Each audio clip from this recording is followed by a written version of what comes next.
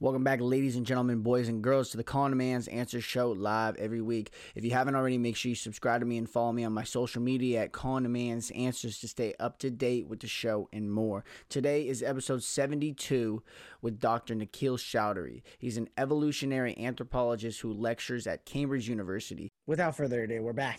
Third time's a charm. We should be good. Before, when we had some connection trouble, I just asked you.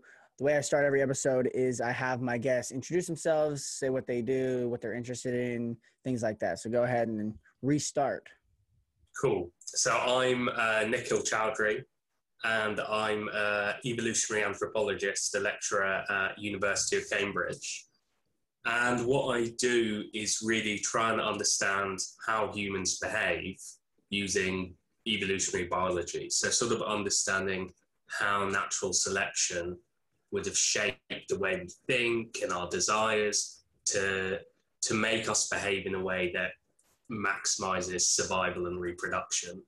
And I guess specifically a lot of my work until now has been with hunter-gatherers.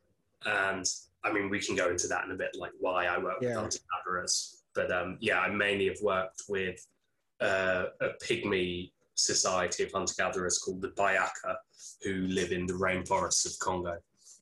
So I don't know if you have any information on this, but when you say evolutionary biology, I've seen a couple of videos, a couple of clips, a couple of podcast things that evolutionary biologists talk about how detrimental things like porn and sex addiction can be in this today's society because of, and like Instagram and things like that, because of this. It's something called super stimuli. Do you know anything about that?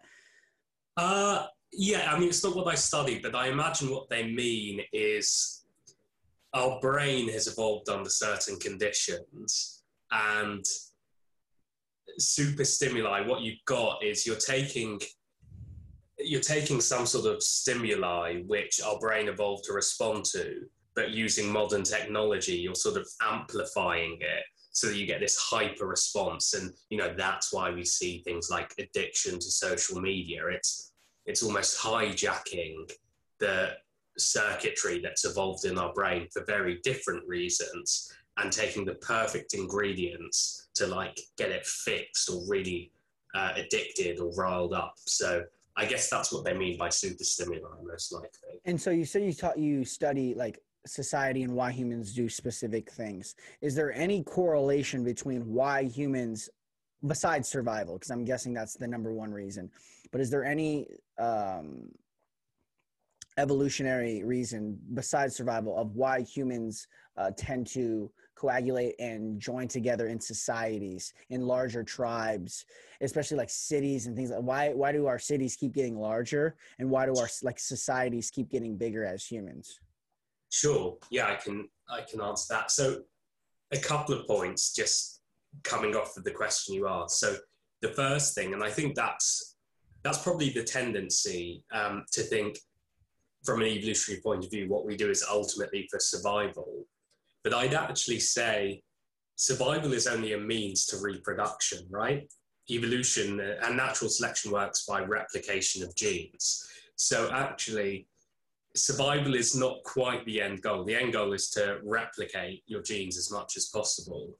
So I say goal, I'm putting a narrative on it. But if you, for example, let's say there were two individuals and one had a behavioral strategy encoded in their genetics to spend every waking minute trying to survive.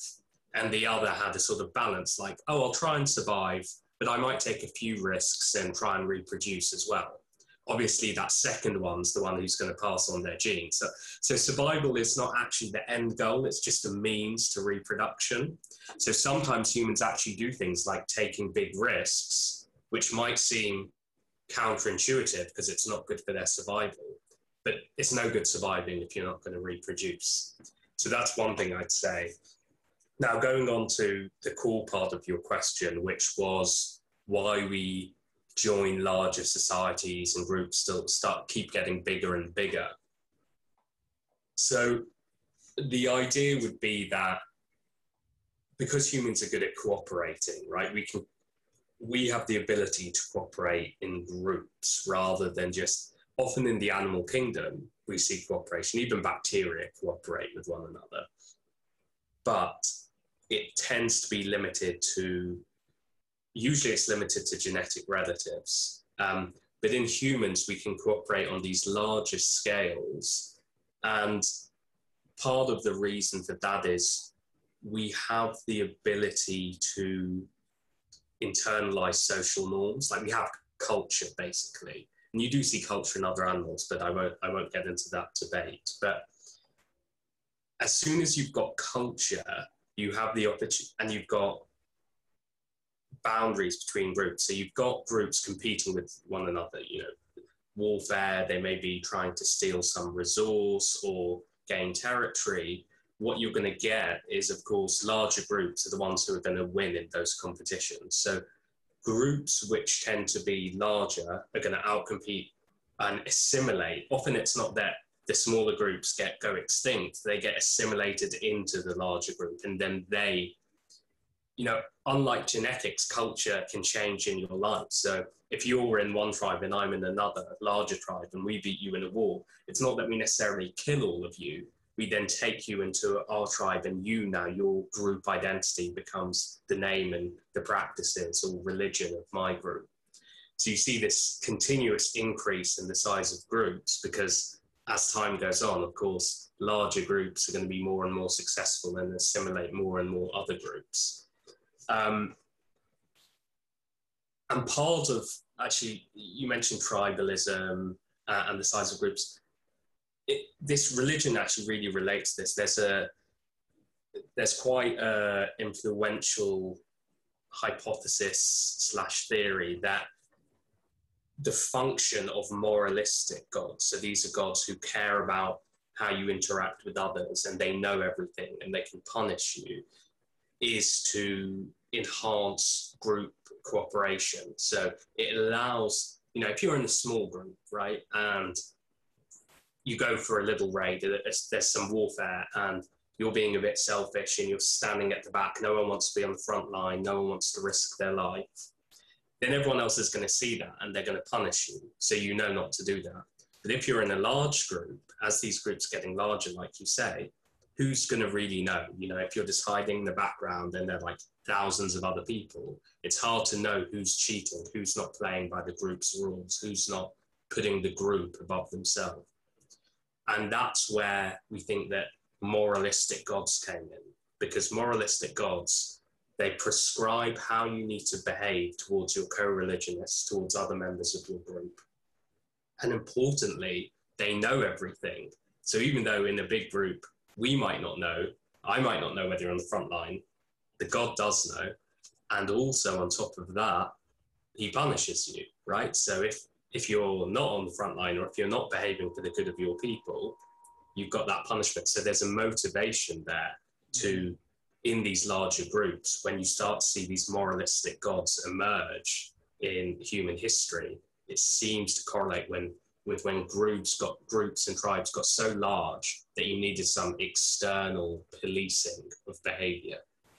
Yeah, and so that's fascinating, because is there any evolutionary reason why? Because you would think that in a larger group, the morality of the people within the group and for the other people outside would be the highest held virtue almost.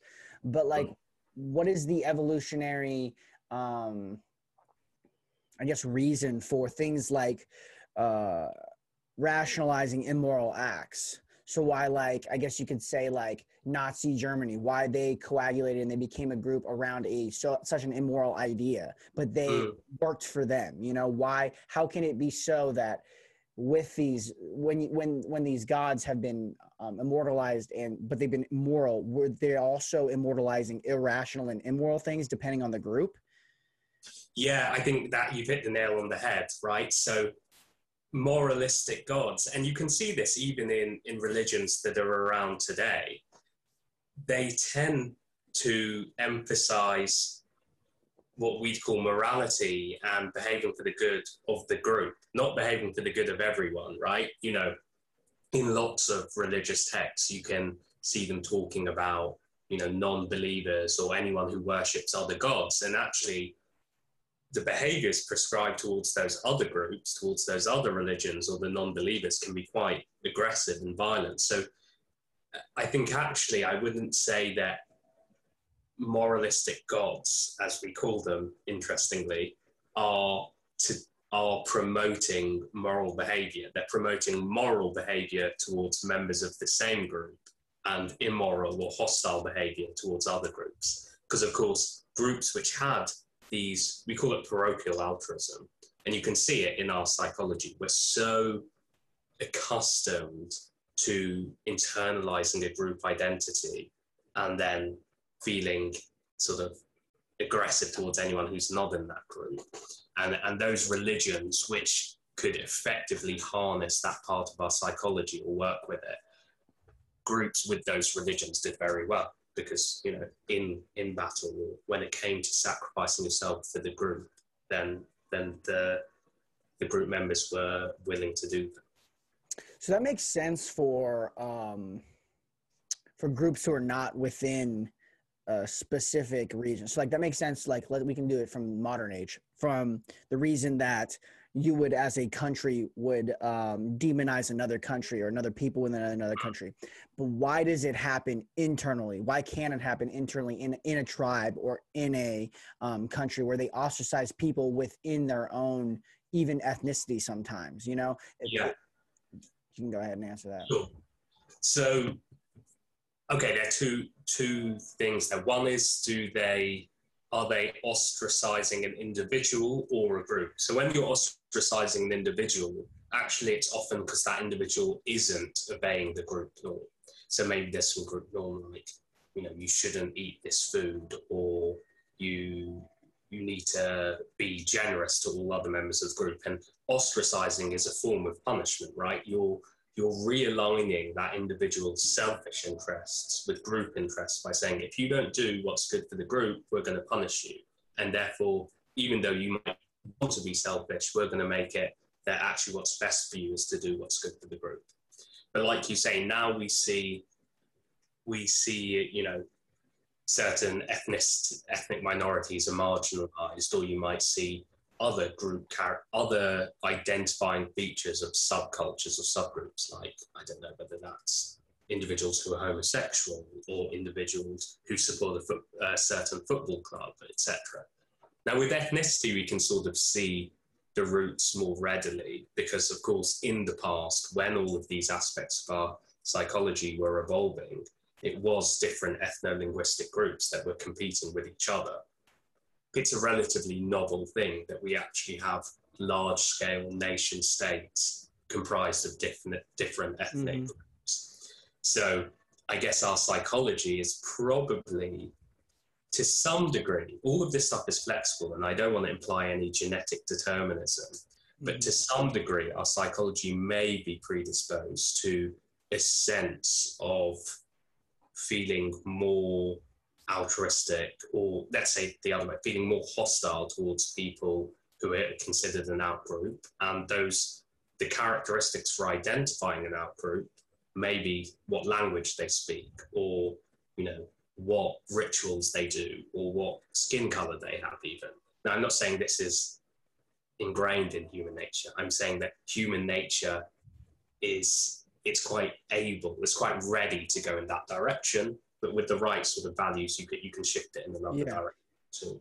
So that's fascinating for a couple of reasons, but the main one is it's almost like there is not like you said, you don't want to get into genetic determinism, but there's almost like how I was reading this the other day. It's like, not everybody is afraid of spiders and snakes, but you can code someone to be afraid of spiders and snakes because of past humans being attacked by them, right?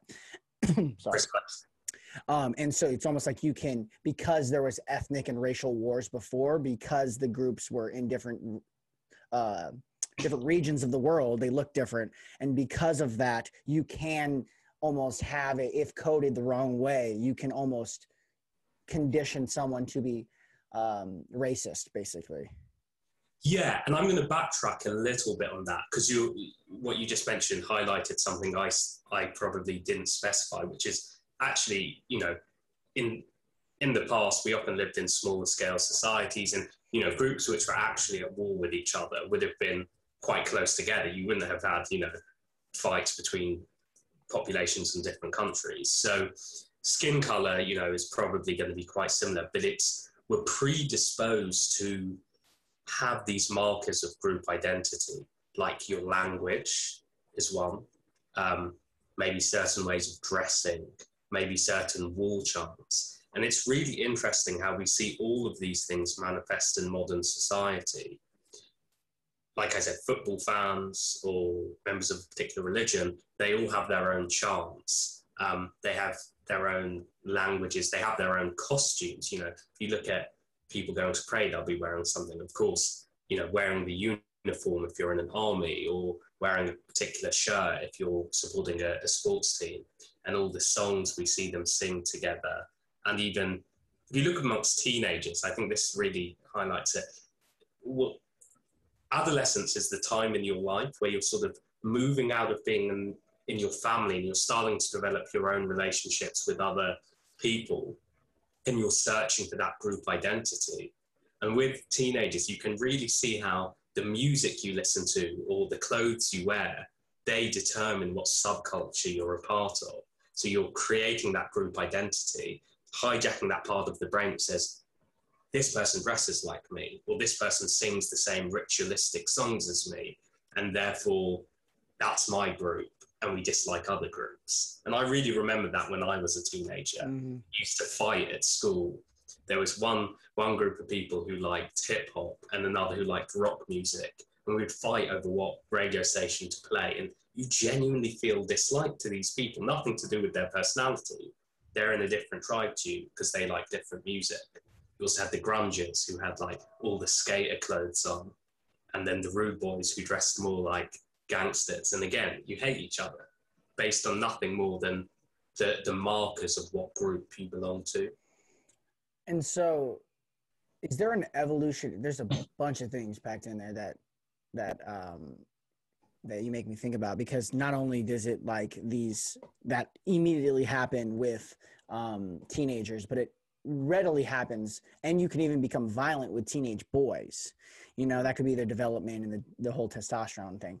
But is there an evolutionary reason why people are placed in hierarchies from the get-go? Like even in those small subgroups, even in like you have a friend group or a football team, I'm thinking American football, but soccer team too.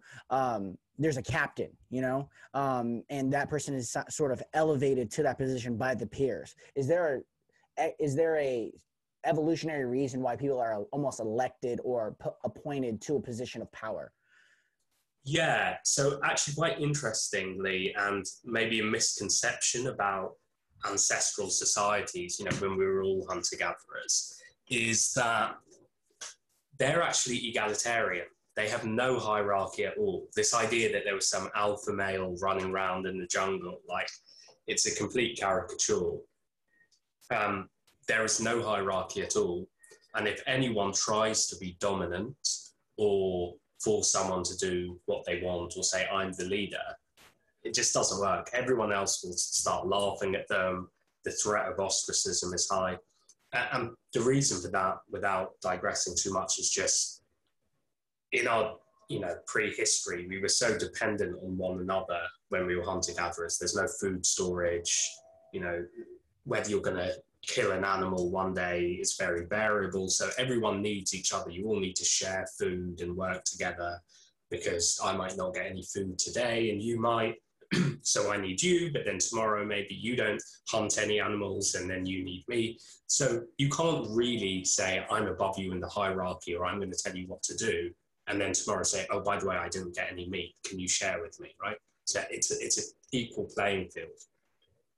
And what we've seen since then is the emergence of hierarchy. So since about 10,000 years ago, once we started to stop hunting and gathering and started to actually farm and practice cultivation, you see hierarchy emerge. And I'd say there are two types. One is a sort of organic emergence of hierarchy, whereby individuals who are more dominant for whatever reason, say, you know, they're just more ambitious, or they might be stronger. There are all sorts of reasons. they can now actually afford to try and take a higher place in the hierarchy, because they don't have that food insecurity where they're going to ask me for meat tomorrow. They've actually got land and they've got a harvest, and they no longer have that interdependence on everyone else. So they can afford to try and be dominant, to try and monopolize resources and to take, manipulate others. They just wouldn't get away with that as hunter-gatherers because no one's self-sufficient. Now, the other form of hierarchy is less of a dominance hierarchy. We say dominance is when someone is higher in the hierarchy because they're coercing others, they're forcing others with threats such that others are submissive. Whereas prestige is a different type of social status. Prestige is given by others. It's not taken, but it's conferred. Maybe you're very skilled, or you're very generous, or you're very charismatic, and therefore you become prestigious. And I willingly elevate you in the hierarchy. Everyone else is happy to appoint you at a higher position.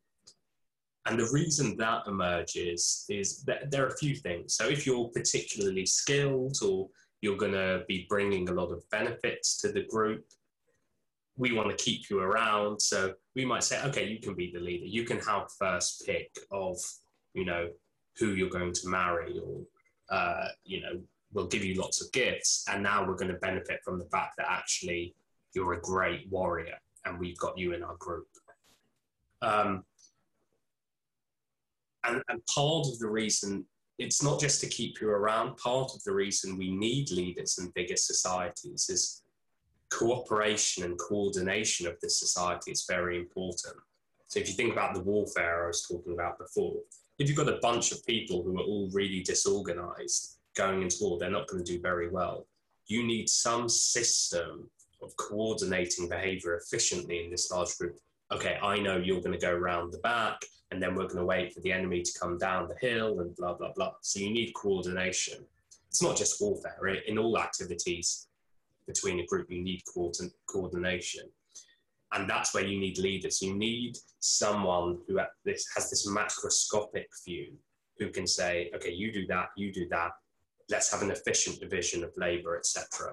So once groups get large enough, you sort of need to start creating individuals at elevated positions who can coordinate efforts and increase the efficiency of groups. So that's fascinating that hunter and gatherer tribes never had hierarchies. But I have a question regarding that. Even though they didn't have positions of power technically, or even, wouldn't some people, skillful people, still have levels of prestige given onto them in hunter-gatherer tribes? Yeah, no, I think you're exactly right that we call them egalitarian and we say they have no hierarchy. And actually, one of the things I was arguing in my PhD was, you're right, they don't have dominance hierarchies like we see in other primates and throughout the animal kingdom and in many societies in the last 10,000 years. But I think prestige still existed. I think people who were good hunters or very charismatic or had really great knowledge of medicinal plants, these individuals did gain prestige. And there was no formal rank. They weren't able to tell anyone what to do, but we could say people respected them more. And that still had knock-on effects for survival and reproduction, because if you know how to heal me, what you're going to give me if I've got, some respiratory infection, you give me a plant and I get better, then I respect you. I might give you more food or help you out in times of need. And as such, you can you and your family are better looked after by everyone else. And that's going to help your survival and reproduction. So I do think prestige exists in hunter-gatherers. Some people might debate that or might say that it doesn't really have any consequences, but I agree with you that it does. So because you said dominance hierarchy started to arise in leadership positions in agriculture, but when does the specific distribution and large variety of dominance hierarchies occur? Like, the dominance hierarchy of doctors, of lawyers? You know, when does the societal dominance hierarchies, how you can win in different aspects and different areas emerge, regardless of just like kingship or leader, agriculture, farmer type thing? Yeah, so it's interesting with humans because sometimes it's hard to disentangle whether it's a dominance or prestige hierarchy. I mean, these are all just constructs and they're not always mutually exclusive. But, you know, like when you're talking about modern day social status, you know, it probably is more accurate to say, you know, like a really famous lawyer is very prestigious rather than dominant because he's not really taking anything or threatening anything. It's more that others respect him and give him this, or her, sorry, this higher position in society. So I would say that's really just a consequence of how economic systems change. So these different avenues you're talking about are just as societies get larger and larger, we see more and more division of labor. So in small-scale hunter-gatherers, you know, you might have some people who are better at fishing and some who are better at collecting honey, and you might get a bit of division of labor, but people are generally doing the same thing. And then in farming societies, you might have some people who own more land, and then they have laborers, and there's a bit more division of labor. And at what we've seen then, I don't know, I guess in manufacturing, most people are working in the factories, but as economies get more and more developed, we see an increased specialization in division of labor. So now you've got lawyers, you've got butchers, you've got, you know, doctors, etc. And as you get that increased specialization within each, you know, trade, you've got a hierarchy within that. You've got the person who's like, you know, doing work experience, the apprentice, the early career stage, and so on. So you get, as division of labor gets more and more specific within a society, you get these increasingly narrow streams of hierarchies within that. And I'd say there's an overarching organizing hierarchy going on there, which is to a large degree, at least in, you know, in countries like the UK and in the States, is probably determined principally by your wealth. How rich are you? And that is the sort of the vague determinant of what your position is. We call it social class, or socio-economic status. So, two little points that you pointed out. One would be, in these hierarchies, when they start to emerge, is the large quantity of males at the higher of these hierarchies mainly in dominance hierarchies, or were males also appointed in these prestigious at a higher rate than females until modern day societies? Was it that they took it, and because they were powerful and maybe they were the best hunters and maybe they were the strongest, so they could farm the best and or raise cattle the best, was that why they were elected? Or was there also appointment because of prestige to these males at a higher rate? Yeah, so I think if we go back a bit and think about other animals and other primates, you know, our distant cousins, so to speak, hierarchies are often sex specific. So males will have their own hierarchies and females will have their own hierarchies. And sometimes you might look at a particular species and say, oh, the males dominate the females, although that's not always the case. So in bonobos, don't quote me on this, well, it's on the record, but I'm not fully a primatologist, certainly. So, but I think in bonobos, maybe females are more dominant over males. So you've got this sort of, you've got female dominance hierarchies, male dominance hierarchies, and then intersex sort of dominance. Are the females dominant over the males and vice versa? Yeah, I think in bonobos, because females are better at making coalitions, they actually can dominate the males. And then in humans, you've got, well, in hunter-gatherers, there is no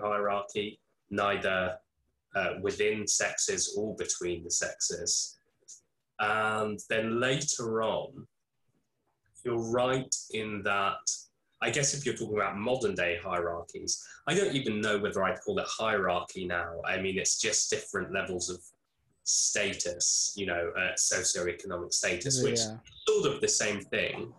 There, of course, you've got, well, certainly nowadays we're seeing almost the level of female participation in the labour force is constantly rising up towards the same level as males. And I'd say the hierarchy is almost, if we call it that, is almost includes both sexes. You can have a female lawyer and a male lawyer competing for the same position.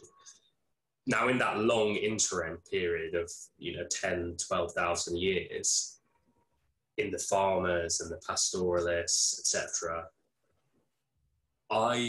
it's not always the case, but in the majority of cases, I'd say probably male hierarchies are at least more pronounced, and certainly they're a lot better studied, although I am quite interested in understanding female hierarchies and female positions, but I think we need to do a lot more work on understanding that. But I think the reason for that, now, okay, it's not something that can be answered super quickly, but I guess I'll try and give a really succinct overview, which is that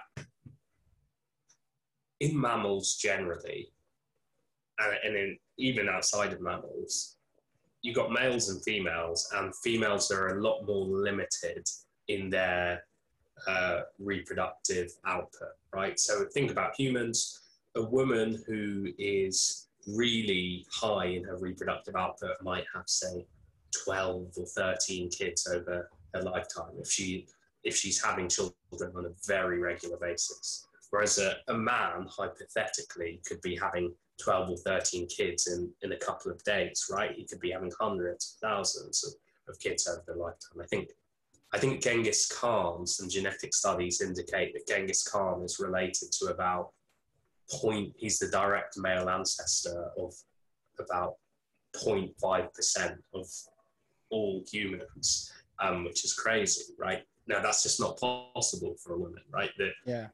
Because they're pregnant for 9 months and then they're breastfeeding and so on. Now, because of this, males tend to monopolize resources because, say if we assume that everything we do, not on a conscious level, but whether through cultural evolution or some instinct, etc., is to maximize the success of our lineage, the survival of our genes, then have I still got you, by the way? Because it's frozen on my screen. Carry on. Cool. So where we were, I think I was just saying about why in the last, why from 10,000 odd years ago when hierarchies emerged until fairly recently where we've got, market economies, why does it tend to be that hierarchies are more based on male position? And whilst I am interested in female hierarchies, at least what we know principally at the moment is discussion of male positions of power, etc. So I think to understand that, and I'll try and put it succinctly because we don't have time probably for a detailed explanation. We have a time for a detailed explanation if you want to get into it. It's just if you want to talk about it. Okay, I'll give a moderately long explanation then, which is that across the animal kingdom, particularly in mammals, let's focus on mammals, the reproductive output of males versus females is much higher, right? So female mammals have internal gestation, so they're busy with pregnancy, and the young is born and they're busy breastfeeding. So, and then in humans, we can imagine a woman could have a maximum of, say, let's assume they're not having loads of twins or quadruplets. They probably have 12, 13, 15, whereas, a man could have that in a few days, right? The egg is very expensive. Pregnancy lasts 9 months. Breastfeeding, in small scale societies often goes on for 2 years or so. Whereas a man, sperm is very cheap, and a man doesn't get pregnant, and doesn't breastfeed. So because of this, basically the ceiling, the reproductive success ceiling for men is way, way higher than for women. So if you imagine, if you've got a bunch of resources, say you've got loads of wealth, you and your wife have accumulated loads of wealth, and you're deciding how you're going to split that wealth up between your son and daughter, and we're implicitly assuming here that your behavior, either through cultural evolution or through evolved psychological processes, your behavior is optimized to maximize the success of your lineage and the replication of your genes, then you're probably better off giving that wealth to your son than your daughter, because they can give you a higher return on investment, so to speak. That wealth might translate to a lot more grandchildren if you give it to your son rather than your daughter. So I would say that since we had, hunter-gatherers they don't have resources. Their immediate return, most hunter-gatherers, they get food, they consume it. But then once we were farmers or pastoralists, we have land and we have livestock. And then the parents are principally giving that land and livestock to the sons, because you could go to a pastoralist site in Ethiopia and you can predict how many children a man will have based on how many camels or goats, whatever he's inherited from his parents. You can't predict how many children a woman would have based on inheritance just simply goes down the male line. Don't know whether he was an anthropologist, but Eberle, this scholar, said the cow is the enemy of matrilineal, meaning that once you've got livestock, everything goes down the male line, because resources translate to reproductive success for males, not so much for females. So this is a difficult question, so if you can't answer it, obviously that's fine, but it seems as though almost all evolution has had an implication on reproduction and sex, so male and female. So, and for most, I'm juggling with nails here, but for most of history, gender has also correlated with sex, correct? So what happens in the society as a whole when gender starts to become more fluid, as we're seeing in today's time, because of that evolutionary dependence on sex, biological sex? Sure. Okay, cool question. And I'm glad you asked, because sometimes I avoid these topics, right, where it's time for me to not vent, but it's time for me to, just speak openly, because I think it's important, which is that we're in a time where certain topics are avoided because we have a cancel culture. Mm-hmm. It pisses me off, right? Pisses me off too. No!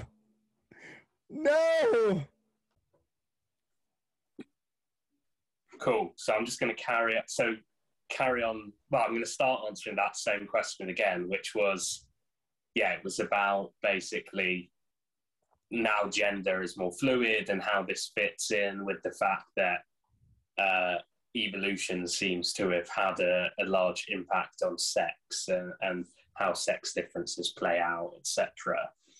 I'm glad you asked, because I think it's important, and I've been avoiding such topics a lot of the time, and I've realized more and more that I'm not going to do that anymore. Good. Even though we live in a cancel culture where people are just ready to point the finger and are just hostile, really. Before you get into it, I just wanted to say this too. I didn't mean to cut you off, but I just wanted to say this. Sure. He's an evolutionary biologist, but I don't know if you know anything about Brett Weinstein, but he has been attacked heavily by that culture for pointing out science and going to a liberal arts school myself in Oregon, which is near Portland, which is very progressive leaning, which universities tend to be. They tend to just get into it. I will. No, yeah, I know. Yeah, well, yeah, like you say, it can just be science sometimes, but more generally, this cancel culture is just not helping anyone.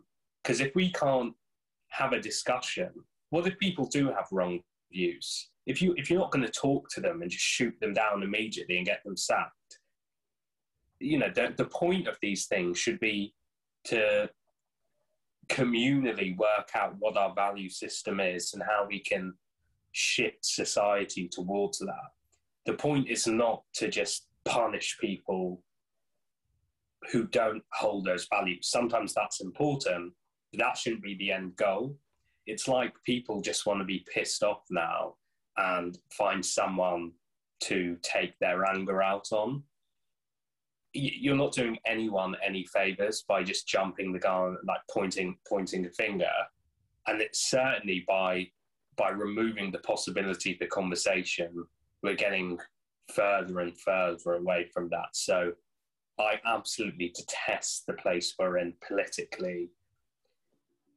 I never thought I'd be someone who would change the content of my lecture courses because I just can't be bothered to deal with some of the like abuse I will get based on things which are really just an important thing with science, and anyone who actually has a good understanding of what the relationship between science or truth and morality, it's that these are different domains, So David Hume, the philosopher, he talked about the naturalistic fallacy. They're saying you can't move from an is statement to an ought statement. You can't say the world is like this and therefore we ought to be that. You can't say this is natural, therefore it's good, or this is unnatural, therefore it's bad. What does that mean? That medicine's bad, or that violence between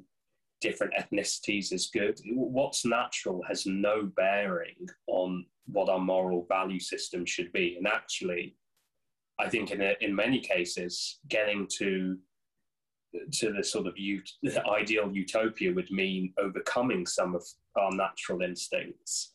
So in that respect, making scientific statements, it's actually understanding some of these problems that might be ingrained in human nature is essential for us to move past them. Yet people are ready to say, oh, you've said men are like this and women are like that, or you've said this race is like this and that race is like that. Whether these statements are true or not is a scientific discussion, which should be had, and whether they translate to what our value system should be. I mean, there need not be any relationship between what is true and what we aim to strive for and manipulate in society. So, yeah, I mean, that was a sort of digression, an event on the fact that the modern state of conversation and politics is a bit of a mess, and people need to stop virtue signaling and feeling self-righteous or good about themselves just by pointing the finger. If you actually give a shit, then think about how you can foster the implementation or spread of your values in society, not how many people's jobs you can put in jeopardy. That's not the way forward. Yeah, it's dangerous. Part of the reason I started doing this show like after the accidental period was that I was learning more actually than I learned at university, at school, which is not I study, so I want to become an attorney. It's my whole thing, and that doesn't really have anything to do with the universities. But you have to take like politics and government. I'm majoring in politics and government, and then philosophy, which are two very different spheres.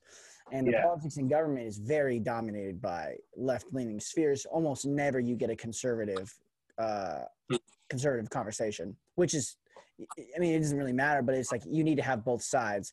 And the dangerous thing about science and limiting what scientists can be able to say, especially biologists, right? Especially people who have studied humans, is that we, in this modern way, exist so small of the sphere of all humans. Have like the modern human is what, 350,000 years old, right?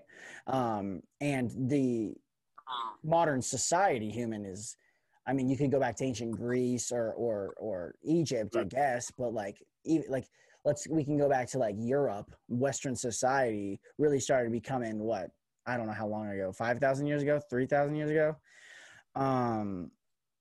And so like and on that whole time, there has been a distinction between the sexes, the male and women, and we have evolved, like you said, for the number one reason, to reproduce between each other, right?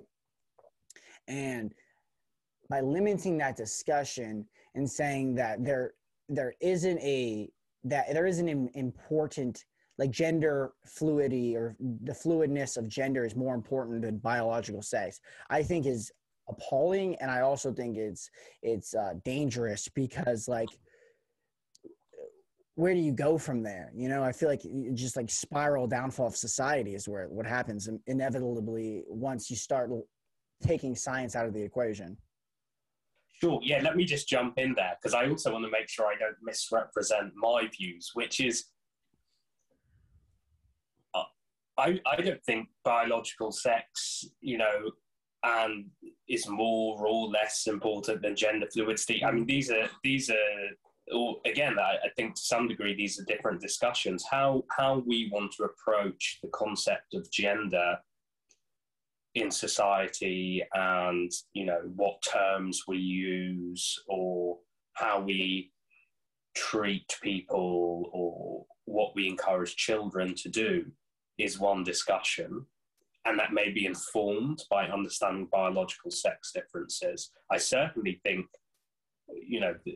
to some degree, you in the sphere of morality, one might say understanding gender fluidity and making decisions based on that is more important, right? Because it's impacting lots of people, whereas biological sex is more, it's like I said, it's not saying anything about morality, it's just saying the way things are.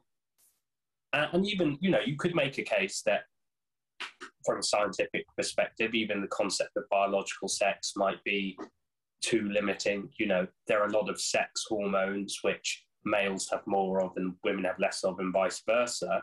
And those exist on a spectrum, right? So males have more testosterone than females, but also within males, some males have more testosterone than other males. So you could argue that, does it even make sense to create a dichotomy there? Maybe we can see sex on the spectrum too, or that's a separate discussion. I just think we need to avoid jumping the gun, and especially, like you say, with science, thinking that maybe science can inform politics in some way. Certainly not in the sense of just because something is, that it is natural, that it's good or whatever. Mm-hmm.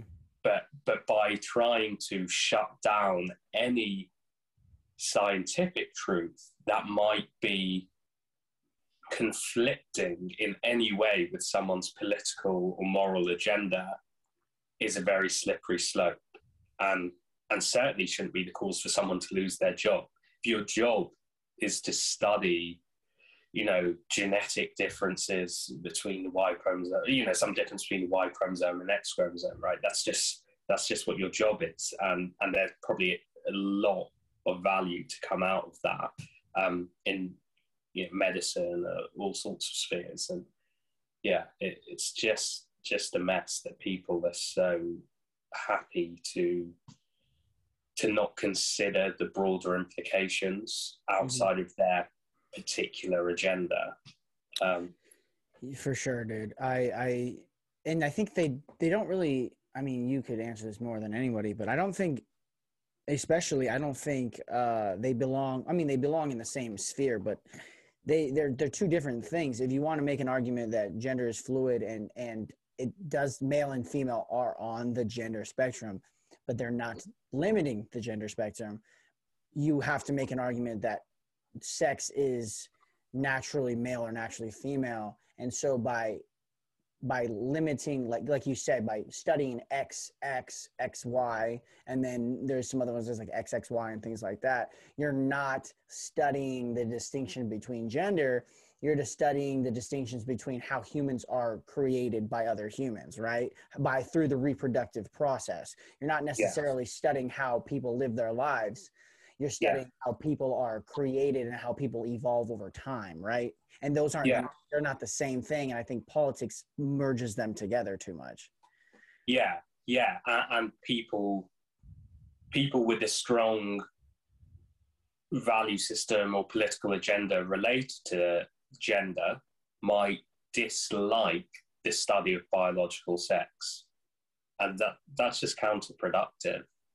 Just because there are differences between males and females does not, understanding those differences probably has something to contribute towards the broader discussion about, gender, transgender, transsexuals, differences in sexuality, all of these things, they can be informed in some way. I'm sure there's some value to be had from the understanding of biological sex. And it doesn't need to be this conflict where somehow saying something about biological sex is imposing or setting a trajectory for our political agenda. They're different spheres, but one might benefit from the other. And certainly there's no point trying to suppress certain scientific truths. There's also pushback from cancel culture, which I think is, I want to know your opinion, but I think it's just wild that studying heterosexuality and studying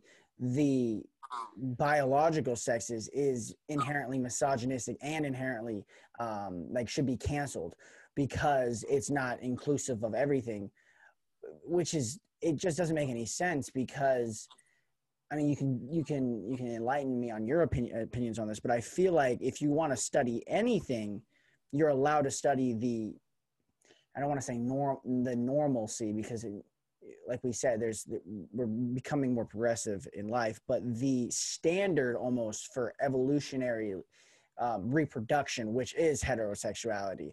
And by studying that, you're not necessarily studying how humans behave in sexual acts, but how evolution has its course in humans, And I feel like a lot of the times when you're studying straightness or heterosexuality, people tend to want to cancel that because it's too normalized by society. But you can make a very evolutionary anthropologist argument that you're studying how evolution occurs through humans and why it's important for there to be heterosexuality in a mammal such as humans.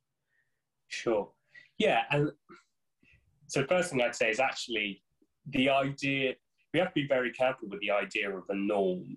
Yeah. And humans like to create categories and they like to create thresholds, but usually the world doesn't work like that. Everything's on a continuum. I think you said you studied philosophy. I'm sure you've thought about this to no end. We create categories. If I study tables, and I'm a physicist, what do you call a table? Is it a particular structure of atoms? Does it have to have 4 legs? Whatever. We create categories, but they are constructs, and in most cases they are constructs, and sometimes those constructs map onto the real world or some lens of viewing the real world more on a one-to-one basis. But I'm just trying to remember what I was going to say. Oh yeah, so even in sexuality, you could say heterosexuality is the norm, but I think when you've got as many people who aren't heterosexual as we have in humans, then a word of norm for heterosexuality is probably too liberal a use of the word norm in the sense, and in evolutionary anthropology, in different evolutionary social sciences, there's a large amount of study into sexuality, into homosexuality. One of the first supervisors I had who got me interested in the field, one of his specialties was understanding homosexuality in the animal kingdom, in humans and other species. that's actually one of the lectures I removed or have been thinking about removing from my course, just because I'm like, do I want to touch on these subjects?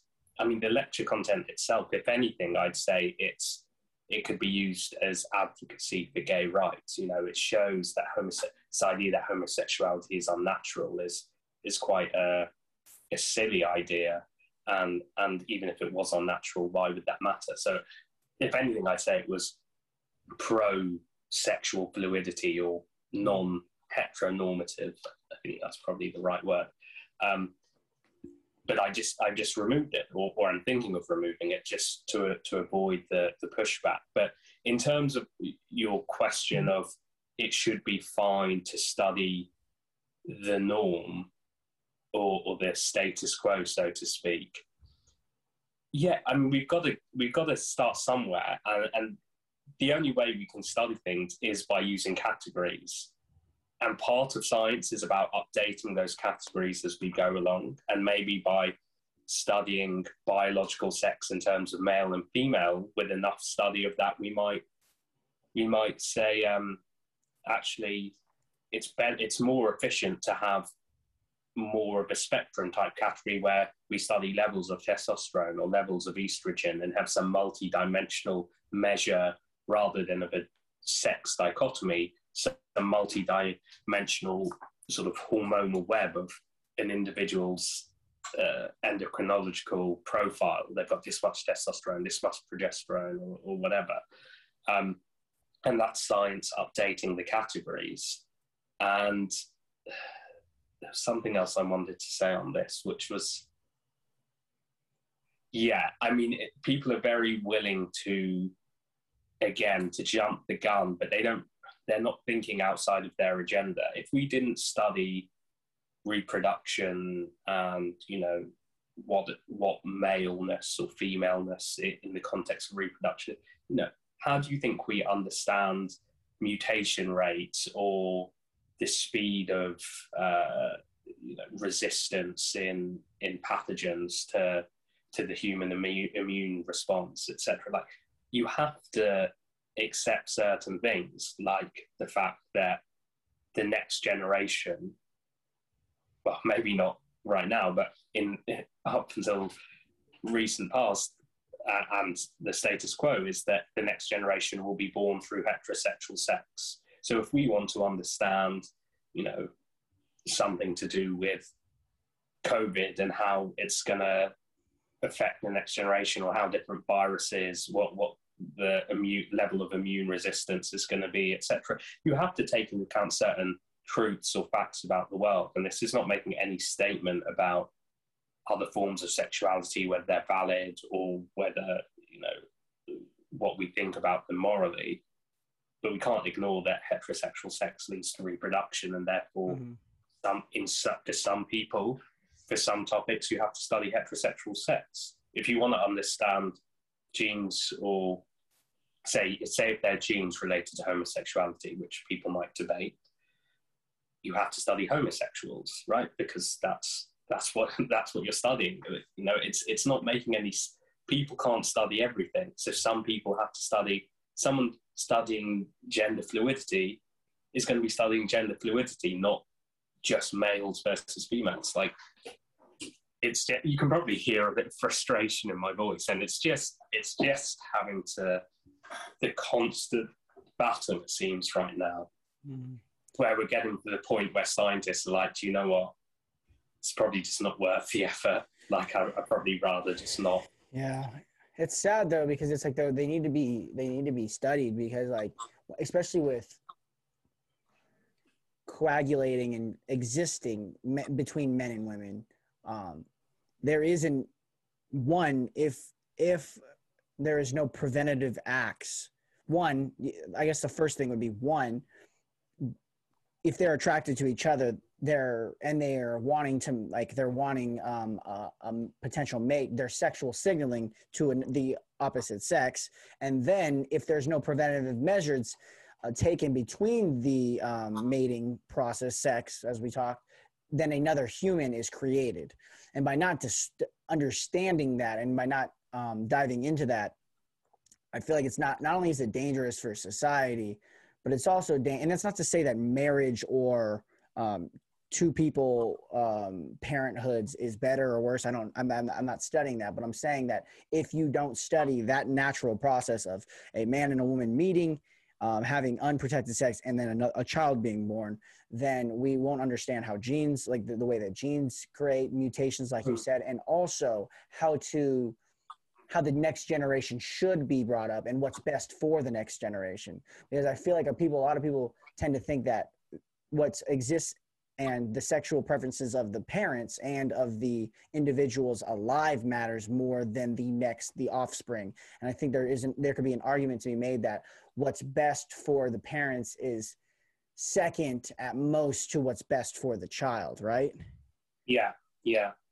That's an interesting idea. Like, and you can see it from both sides, though, right? So I guess a lot of the hope in people with a certain agenda about, promoting gender fluidity now, right? Let me caveat. While you were asking that question, I was also thinking, oh shit, I hope I haven't said anything that's going to get me in trouble, which is just typical of, anyone who does hear this, maybe I've said something which isn't quite right or is offensive. Don't complain. Like, drop me an email and talk to me about it. Like, that's how I'm going to learn. And also sometimes in discussion, we don't want to spend 2 hours tiptoeing over exactly how we articulate what we say. Maybe I portrayed something in a particular way and it's not actually what I mean. Anyway, that's my disclaimer. I'm sure I have. So you guys can come after me. Don't go after him. Come after me. But yeah, going to your point, yeah, I think it's important. We need to be thinking about the next generation, and parents' needs probably come second to offspring. And I guess a lot of people advocating for, whichever particular, I don't know what the word be, whichever particular viewpoint they have on gender, that part of their motivation may be that they want the value system in society in the next generation, or for potential children who are born who do have a different gender identity, that they can live in more peace and express themselves how they wish to. So, I wouldn't say thinking about the next generation goes hand in hand with studying heterosexual sex, but yeah, as you say, that's part of it. So we can't ignore that. We need to be just tackling everything from different angles. And a lot of it, I guess, is just framing and understanding the purpose of something. We often study males and females, and the purpose is nothing to do with understanding identity or even behavior. It might be to do with understanding, differences in life expectancy.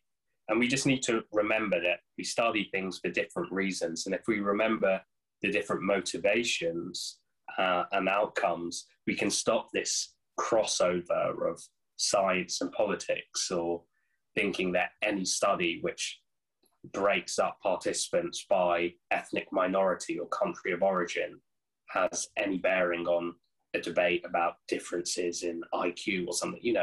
Mm-hmm. Some studies, race is a funny one, because actually there are a whole load of biological problems with the concept of race. But any study that studies males and females is somehow related to behavior or identity or differences in whatever it may be, like intelligence or whatever. Like, it's not.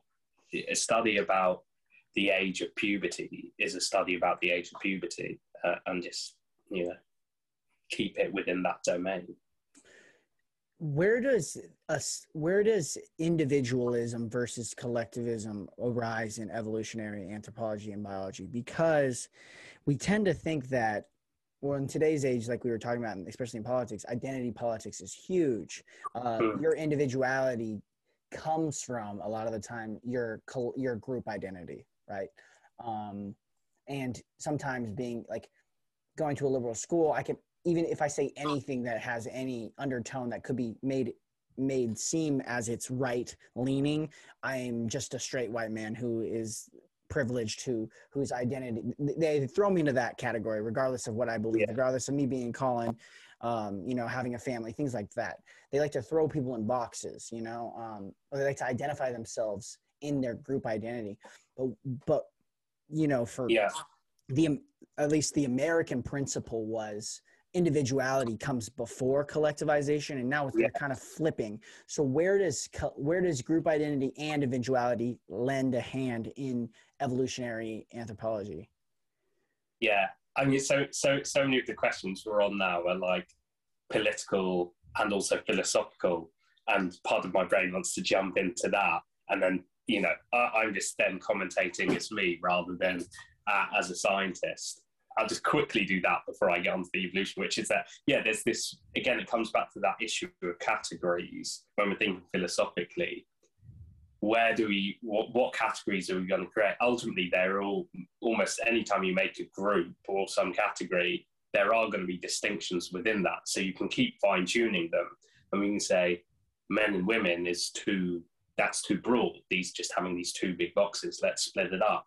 Let's add these. And, for some people, they think actually the most helpful thing is just have these very few boxes. And then, you've got LGBT, and then you've got LGBTQ, and then you've got all these others. And I'm not saying one's better or not, but ultimately, unless you've got infinite number of categories, you're always going to be lumping something.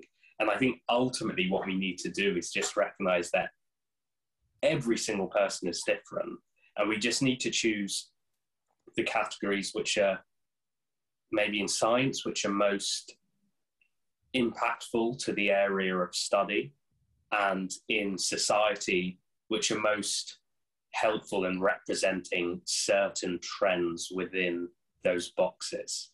Because otherwise we may as well make a category for Nikhil Chowdhury, date of birth 28th of March 1990. And the whole point of categories is efficiency. There is that balance between losing information and increasing efficiency. In terms of your question about individualism and collectivism, I thought about this quite a lot. I think, so hunter-gatherers, you really see they work and live as a group. They live in these camps, which might have, say, 30 to 60 individuals, and everyone cooperates with each other. And then you get farmers, where the sort of social network tends to be the family and extended family. And I'd say now we're in the time where we live in nuclear families in the industrialized, economically developed world. And it seems to be, again, this matter of the economic system and the level of interdependence and cooperation needed versus the level of specialization. So in a hunter-gatherer group, you need this co-residency of a large group of people who help one another, because getting food is so variable, there's no storage. And at least if you've got 15 people living together, 15 hunters in the same group, one of them's going to get some meat each day or whatever. But then with farmers, you don't have that same level of risk, because they've got harvest, they've got food storage, there's not that same unpredictability. So the sort of cooperative social network shrinks to the extended family, where there are these overlapping genetic interests. And then in modern sort of industrialized market economies, you have this very specialized division of labor, steady income, and you live in these nuclear family units, and people don't even really have that much of a relationship with their extended family often. So you see this shift both as economic systems get more specialized and with economic development, away from collectivism towards individualism.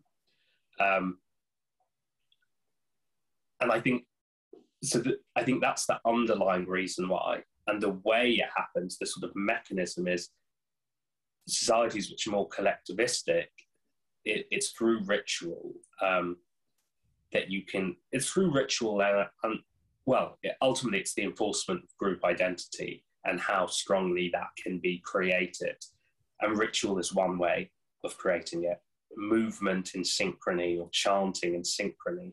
Again, coming back over and over again to the football fans versus people from different religions, this synchronous chanting and synchronous movement seems to be a repeated, conserved ingredient of rituals. Think about the haka for the New Zealand rugby team or whatever it may be.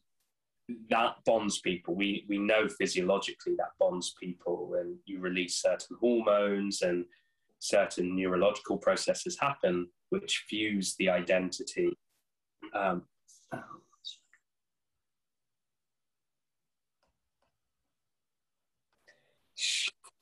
You can just keep going. Yeah, so I was just saying that the sort of mechanism by which collectivism is held up is creating group identity, creating strong group identity.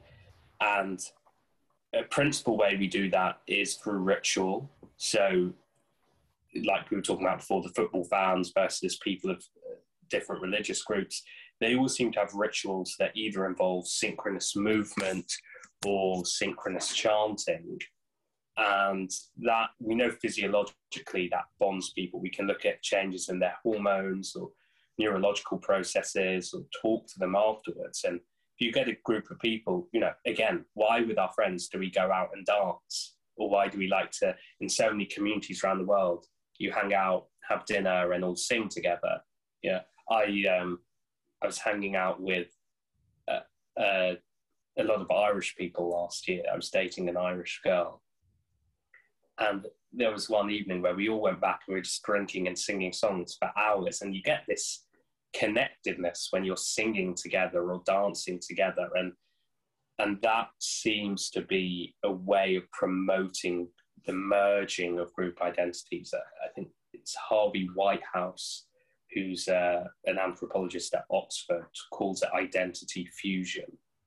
And you create this sense that the self and the community are becoming one, and that's collectivism. Whereas we look at individualistic society in economically developed populations, and ritual doesn't exist very much.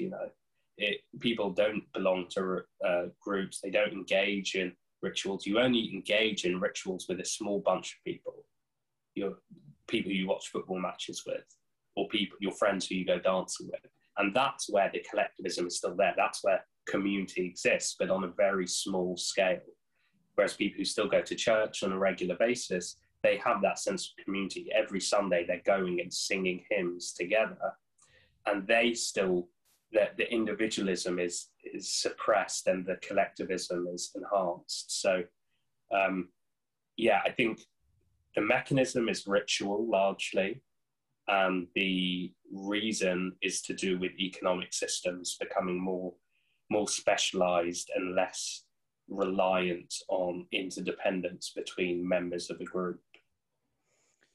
Yeah, the existential philosopher in me wants to say that individuality really doesn't have anything to do with anything, because we're all like, your individuality is all a part of the larger group of, you can even say humans, you could say live beings on Earth, and then you could even say particles in the universe, and that becomes a whole thing, and you start thinking about how individuality doesn't matter. But the human side, wants to say that the way you act is a part of your group, but it's also influences your group as much as the group influences you. So like an argument I like to give a lot of the time is, if you shed positivity to one person and then they share it to one person, like you share it to 10 people, they share it to 100 people, 100 people to 100,000 people, to the whole world, and you can clearly see that when you see on the larger picture, like how the effect that Hitler had, I guess you can make that argument, on the whole world, right? Or Jesus, if you go the exact opposite, right? The universal good versus the universal bad.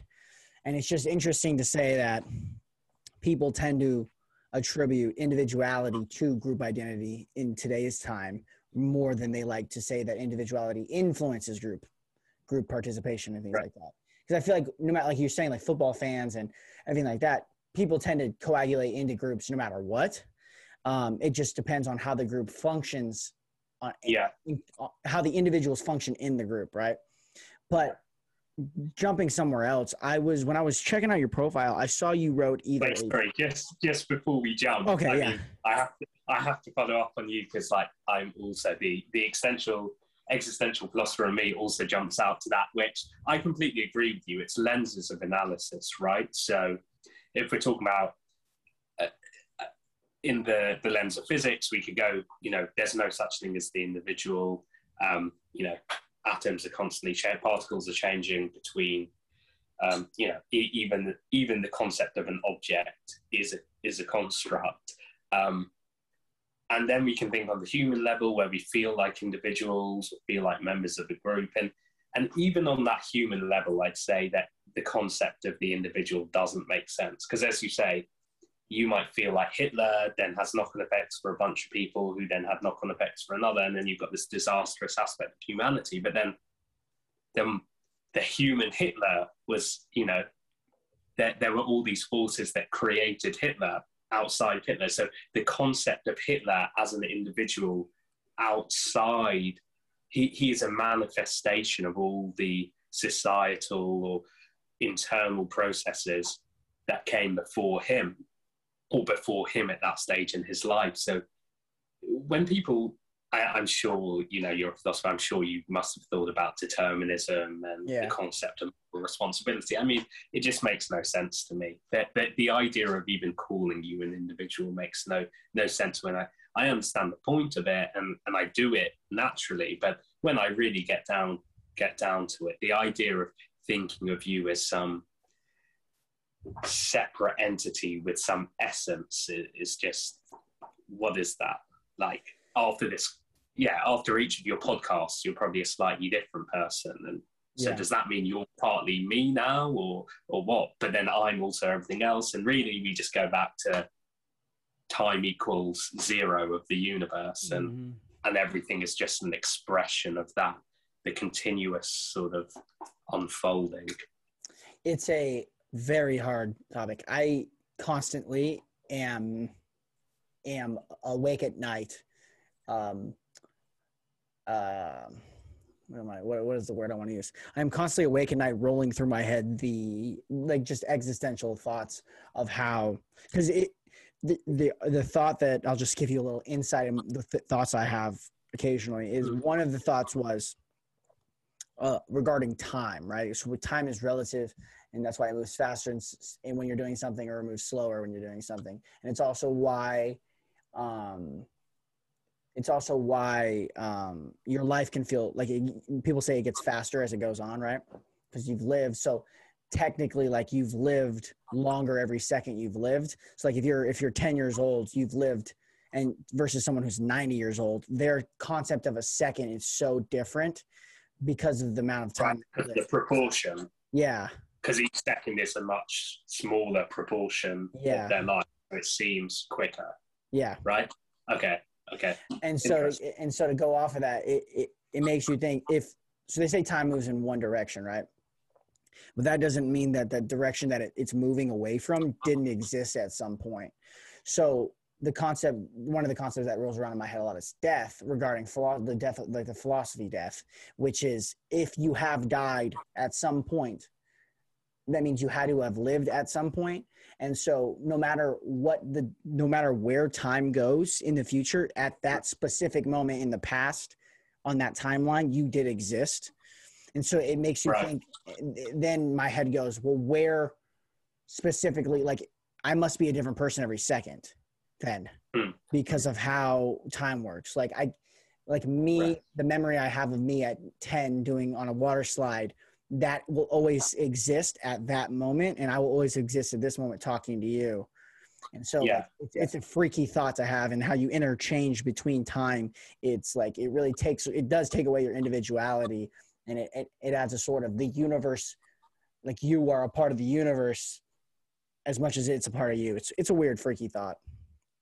It is, and I'm an absolute novice. Like I probably know less about physics than, someone who's like studying physics and is 16 years old right now. Like I know nothing about physics, but I do remember hearing on, I can't remember, there's a podcast reading that one view, and I don't know how prominent this is within physics, I think it might be a bit outdated now, is the way we conceive time as humans is very different to how time actually operates. This stuff is so counterintuitive to our human brains, which haven't evolved to understand physics at all.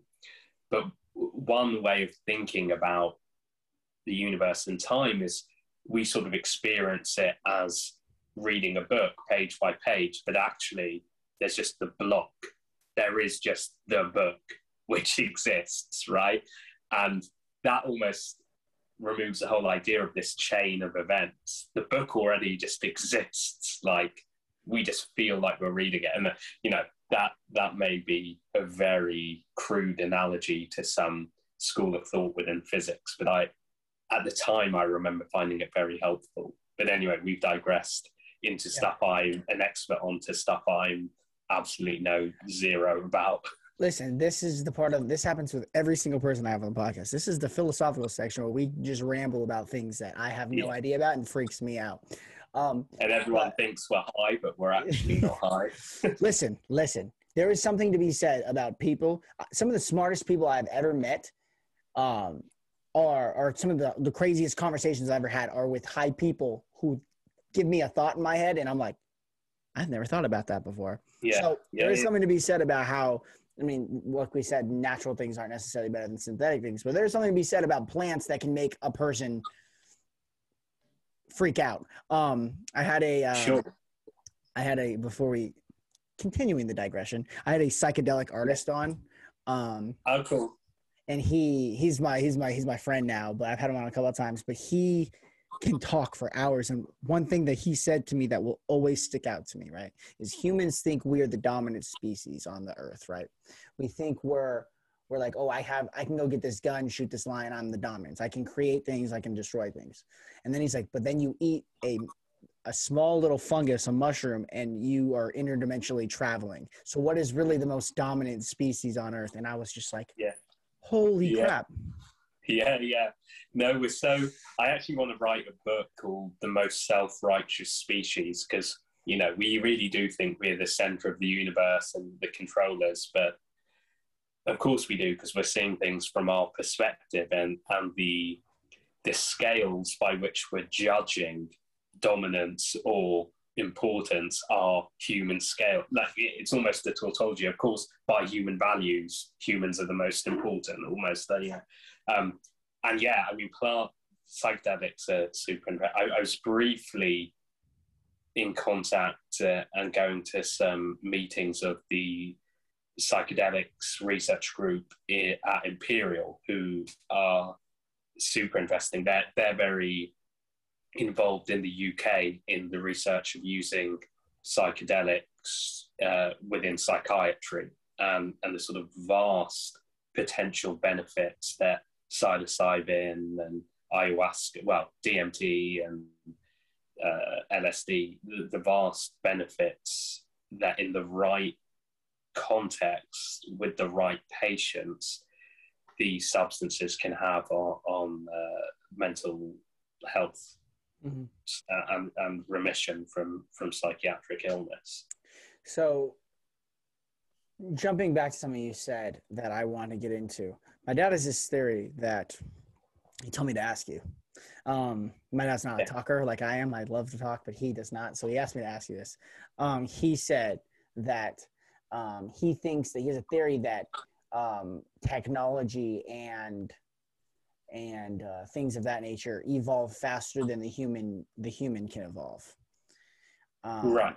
And so what are your ideas on that? How fast things like AI and things like Neuralink with, I don't know if you know anything about that with Elon Musk, how those things are evolving so fast, social media, and how fast the human brain and how the human as a species evolves.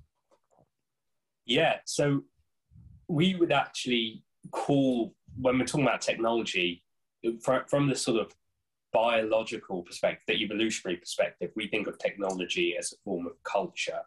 Technology, I know, colloquially we use the term culture usually to refer to differences in values or festivals or rituals between ethnic groups, but in the broader sense, from an evolutionary point of view, we think of culture as any manifestation, whether that be a behavior or an artifact or a technology that comes out of social learning, right? You know, when we make a computer, that's not encoded in our genes. We learn from others, we learn from a textbook, we take all this knowledge that humans have accumulated and create this technology. So that is a cultural artifact, the computer or whatever technology you're thinking about. And yes, cultural evolution can happen super quickly, and we're at a time where it's happening immensely quickly. And of course, genetic evolution happens extremely slowly because it's reliant on random mutations, of which 99.9% have no benefit. And occasionally you get a random mutation which helps adaptation, and then that will take thousands of generations often to fixate in a population. So genetic natural selection is very slow, whereas over the course of my lifetime, within one generation, I've seen the cultural evolution of mobile phones go from being non-existent to that big to now something which is effectively a computer you carry around in your pocket, but not just a computer, something doing stuff that computers couldn't even do a couple of years ago. So, that's cultural evolution. That's what your dad's talking about, technology evolving super quick. Now, to say that technology evolves faster than humans is interesting, because you are creating a dichotomy between the individuals, or between the human species and technology. Whereas to a large degree, I'd say almost technology is part of the human species, right? So what has made us so successful as a species is culture. The fact that we don't rely just on genetic evolution, we create technology, right? Look at other species or other taxa like ants. I always say to my students, what's one of the, I'm really interested in ants, and what's one of the, what organism is spread across the world, really, really widely dispersed, and ants almost everywhere except for some regions of the Arctic. But there are 25,000 odd species of ants. Humans are one species, and we're everywhere. So without biological speciation, we've colonized the globe. And we've done that through cultural evolution. We've done that through technology. Technologies as simple as animal fur for coats that allow us to thrive in cold environments, etc. So for me, because culture has been so core to human adaptation, to separate the human from the technology, it's like you can look at an animal with a furry coat, and that furry coat is part of the animal.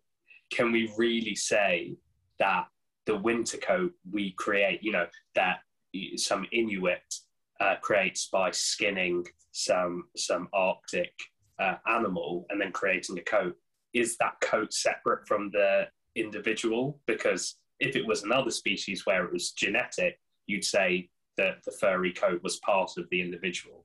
So to separate technology and humanity, it's almost the two are linked. But if you are going to separate them, yes, technology is going so fast, and certainly our biology, the biological part of the individual, is not going as fast. It's not evolving as fast. And like we said near the start of this conversation, when you were talking about, I can't remember the term you used, but we see smartphones, the technology evolving so fast, and our brain is not equipped necessarily to deal with some of this rate of technological change, and it can have harmful effects or from the evolutionary point of view, you'd wonder whether it has maladaptive effects. Are there certain technologies which decrease survival and reproduction?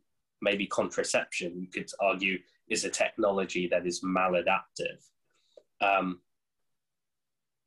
then from a more well-being perspective, or you might wonder whether certain technologies are pathological? Are these technologies, because our brain isn't adapted to them, are they harmful to us, like smartphones or whatever it may be? So yeah, I guess I'd agree with you, Dad, in terms of our biology doesn't keep up with our technology, and that can be good and bad. Medicine is another form of technology which has put less pressure on our biology because we can reduce suffering through medication. So that's a great technology which helps stop dysfunction in biology, but equally technology can create dysfunction in biology too. So what happens when if you don't connect humans with cultural evolution and technology? What happens when the humans create another species through technology, like an AI species? Like, let's say in hundreds of years they're able to create a conscious AI species. Would you dissolve the connection between that cultural technology, that cultural evolution with the human? Right. Interesting. Yeah, right. So you mean, well, I guess maybe this is just a semantic argument at the end of the day in terms of what do we mean by species, which surprisingly, actually, biologists aren't very good at dealing with this question. You know, the biological species concept is simply that two organisms that can reproduce and create an offspring that is also capable of reproducing are members of the same species. But, you know, we know that actually you can have interbreeding between species sometimes, and it can be a bit confusing. So again, it's the attempt to force a category on something which isn't a neat category in reality. So what is a species is difficult, but so I don't know at what point you would say that, say, an AI is, you know, I'm making the argument that technology is almost part of the human species, even though it's not physically attached. At least it's an adaptation. It's just that in most species, genetic adaptations are encapsulated within the individual, whereas in humans, we have a lot of genetic adaptations which aren't physically part of our bodies or our brains. So, yeah, I don't know when you would draw the distinction. I don't know whether you'd ever I don't think I'd ever call AI a species, because, I mean, is AI self-replicating? I mean, I think species, in the context of how I'm thinking about it, is a biological entity. And I know I've just argued that technology, I'd say technology is almost an extension of our biology. It's a output of our brain, which is biological matter. But I wouldn't ever call a technology a species in of itself. There has to be, but these are all just words. I mean, another thought that comes to mind in you saying that, when you said, if we create a conscious AI, well, we don't really know whether consciousness is whether you need wet hardware for consciousness. Can consciousness emerge from silicon chips, or do you need brain matter? And we don't really know the answer to that. And again, I'm not a philosopher, but the philosophy of consciousness is super interesting. And I would argue I don't really know much about this, but my instinct, and from the little I do know, is it's something we don't understand very well. We understand a lot how consciousness can be manipulated and what the contents of consciousness are. So why I'm thinking about a particular thing or experiencing a thing, but to understand how experience itself emerges from physical matter, I don't think we really, it's something to do with information processing, but I don't think we really understand that. So, and I'm not convinced philosophically how we could ever know if something is conscious. Like, I'm not even convinced I am sure you're conscious, but I certainly don't think I can know that. that you're Yeah. conscious. I can only know that I'm conscious, right? That's about it. Yeah, that's the Kant argument. I think, therefore, I am. But you can't think for somebody else. Yeah, it's a weird concept, because like I could be sitting here talking to you, and you be a unconscious clever bot, basically. So clever Yeah. bot's like a thing that responds cleverly, but it's not conscious. Right. So yeah, that's so weird. You could be in your own subjective prison almost of clever bots, and you're the only thing that can think for themselves. Imagine figuring that out in the early 1600s. You'd jump off a bridge probably. Like these guys. Yeah, I was literally just going to say, I just immediately end my life. Yeah, well, because it's so existential too. Like to understand that you will never know that other people love you like you love them, or want you the way you want them, or think the way you think. Yeah, it's scary. But, to wrap this up, I want to ask you about this, because this is something that plagues my life and it plagues a lot of people's life. And I saw you wrote a paper on it or a study on it, the evolution of anxiety and the fear circuit in humans. Because like we said earlier, I mean, it makes sense to be afraid of snakes when you're a little primate and you're going to be eaten by a large snake. But it doesn't. One of the theories I have is that because there's nothing to be afraid of, life-threatening on all occasions for humans, that we tend to fear things that have social destructions to our lives. So losing a job, not performing well at a job, because like those are the social hierarchy, and that's what we place all our value in instead of survival and life. What is the evolution of anxiety, basically, is my question. Sure. Yeah, so I mean, anxiety, you're right. Certainly, even if there aren't things that directly threaten our survival in an obvious way, we might fear social impacts. But remember, survival, like we said at how we started, survival is just a means to reproduction. If you're socially ostracized, or something happens where you're losing social status and mating opportunities or resources, that is still going to impact your long-term evolutionary fitness, the long-term replication of your genes. So it would still make sense. Just because there's not something that's going to eat you, it doesn't mean that it's not useful to worry about losing your job, or to worry about being ostracized from the group, or whatever it may be. So I guess to start with, I'd say anxiety or any emotional experience, these have evolved as motivations of behavior, right? That's the point of them. So if you feel physical pain, that motivates an aversive response from a harmful stimuli, right? If you didn't feel physical pain, you see this in people with leprosy, where they lose sense of pain in their extremities. They get covered in scars and burns and whatnot, right? Physical pain serves a very important functioning in motivating aversive behavior. Now, anxiety is an emotional experience of which motivates, I guess, it motivates behavior or preparation from a future threat. And the type of threat can be a predator. It can be loss of a romantic partner. It could be loss of status. It could be just about anything that over the course of evolutionary history has reduced evolutionary fitness, has reduced reproductive success. So status, higher status helps reproductive success.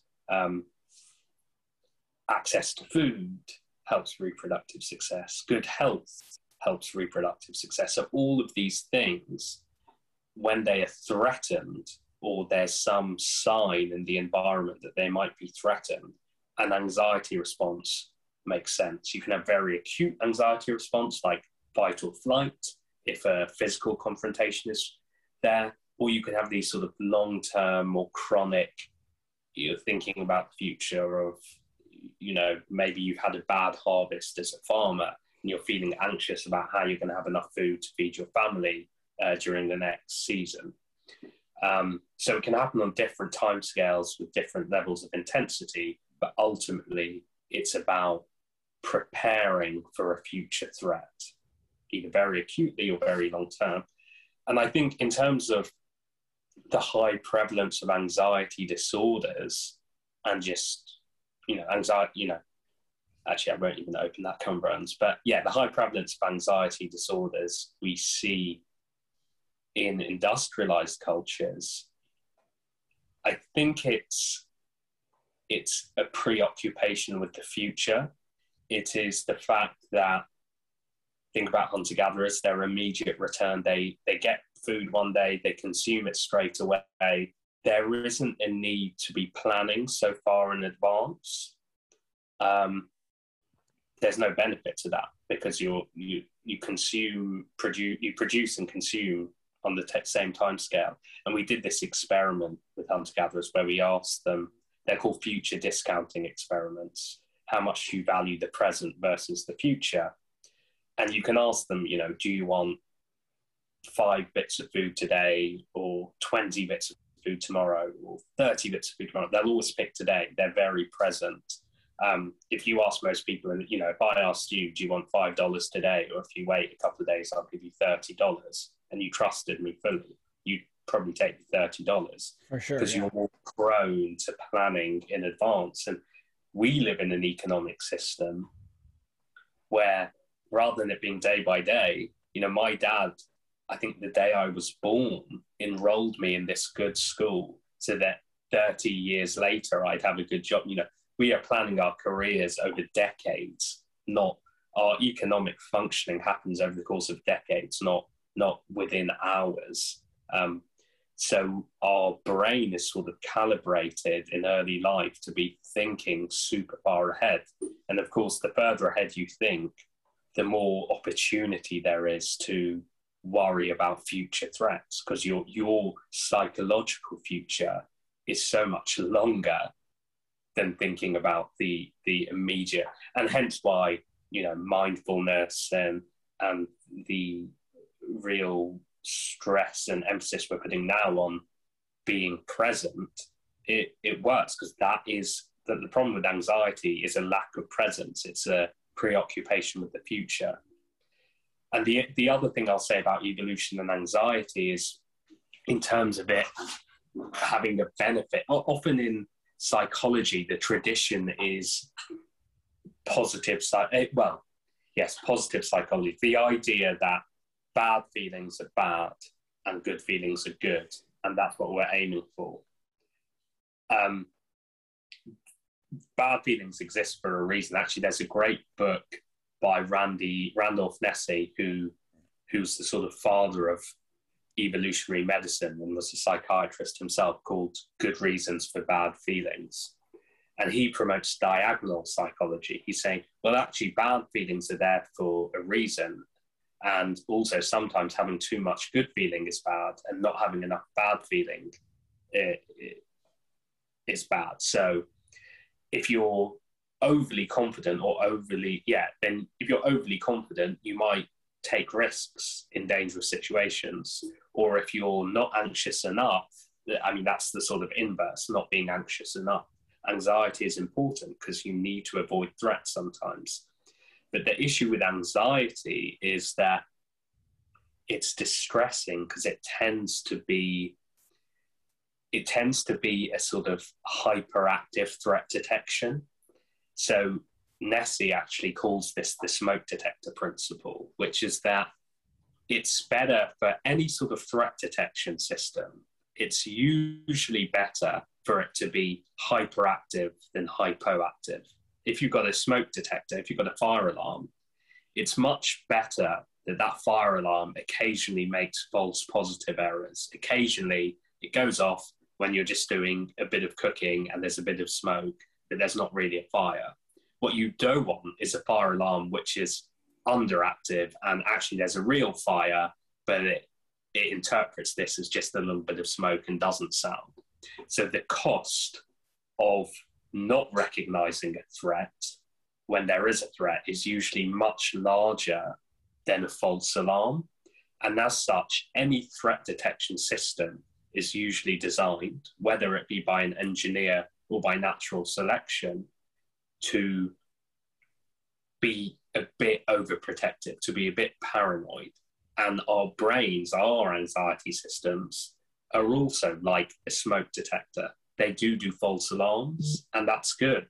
It's distressing, but it's better to have a brain which gets anxious about false alarms than a brain which doesn't get anxious when it needs to be anxious and it needs to respond to threats. And so to some degree, anxiety disorders might be expected. They're distressing, but they're more likely to happen than disorders with reduced under anxiety, so to speak. But yeah, clearly there's some reasons why in certain individuals these are super activated to a level that's pathological, and that's its own discussion. But yeah, anxiety certainly fulfills a function. It's just about is the response happening to some degree in the right context and with the appropriate magnitude. And when it's a bit too extreme or happening all the time, that's when we need to treat it. But a bit of an overprotective anxiety response is probably to be expected from the evolutionary perspective. Well, man, I think that's a good way to end it. This was a great conversation. I had a lot of fun. Yeah, me too. You taught me a lot, and I would say we're probably an hour and 45 into this because we're almost at 2 hours. We're almost at 2 hours, but we had a couple of in there. So yeah, we talked for a while. It was a lot of fun. So thank you so much, man. Yeah, I really enjoyed that. Do you have any final thoughts? No, it's just nice to sort of span across from existential philosophy to modern politics, which I thought we would just be talking about evolutionary anthropology, but it was nice to go all over the place in areas where I don't really know much either, and just be hearing other people's thoughts. So that was really cool. I really enjoyed it. Yeah, that's the why I like to keep it unscripted, like I was telling you earlier. It's more engaging, and I feel like it's more impactful to both participants if you just have a real conversation and both parties are meeting and talking from just from their point of views, not from a designed point of view, Yeah, for sure. No, I when you first said it wasn't going to be scripted, I was like, I wonder whether the questions are going to be able to flow naturally if you're not an expert in that topic. But yeah, I think you're doing a really cool job, man. Like you're doing a great job, and everything came out really organically and was just super relevant. It's always nice talking to someone who's not an expert, but very intuitive in their understanding, because they ask questions that make you think about things that sometimes you take for granted or have assumed. So yeah, that was really, really fun. It's a very nice way of you to say that. I am a primitive monkey who understands things but doesn't dive into them 100%, because I always tell people that I'm like, dude, I'm like a very curious, just normal person. That's what I would like to say. I feel like I'm decently smart, but I'm just very curious. And so I feel like that's a perfect way to how you described it. That's like what I like to do. Cool. Well, that's it. I think smartness and curiosity are almost two sides of the same coin anyway, and it's a lot more fun to at least be a jack of many trades than to, well, each their own. But yeah, it's super fun to just be learning about loads of different stuff all the time. So that's really cool. Again, man, thank you so much. Yeah. Thanks. Episode 72 with Dr. Nikhil Chaudhary. Holy shit, was that an engaging conversation. Dude, I love doing this because I really meet friends. I meet people that I'm going to be engaging with more and more, and they like what I do. It's really cool to see people taking a liking to what I do, and enjoying coming on and engaging with my audience. And, I'm going to keep doing it. Please hit me up if you guys have any information, and stay demanding.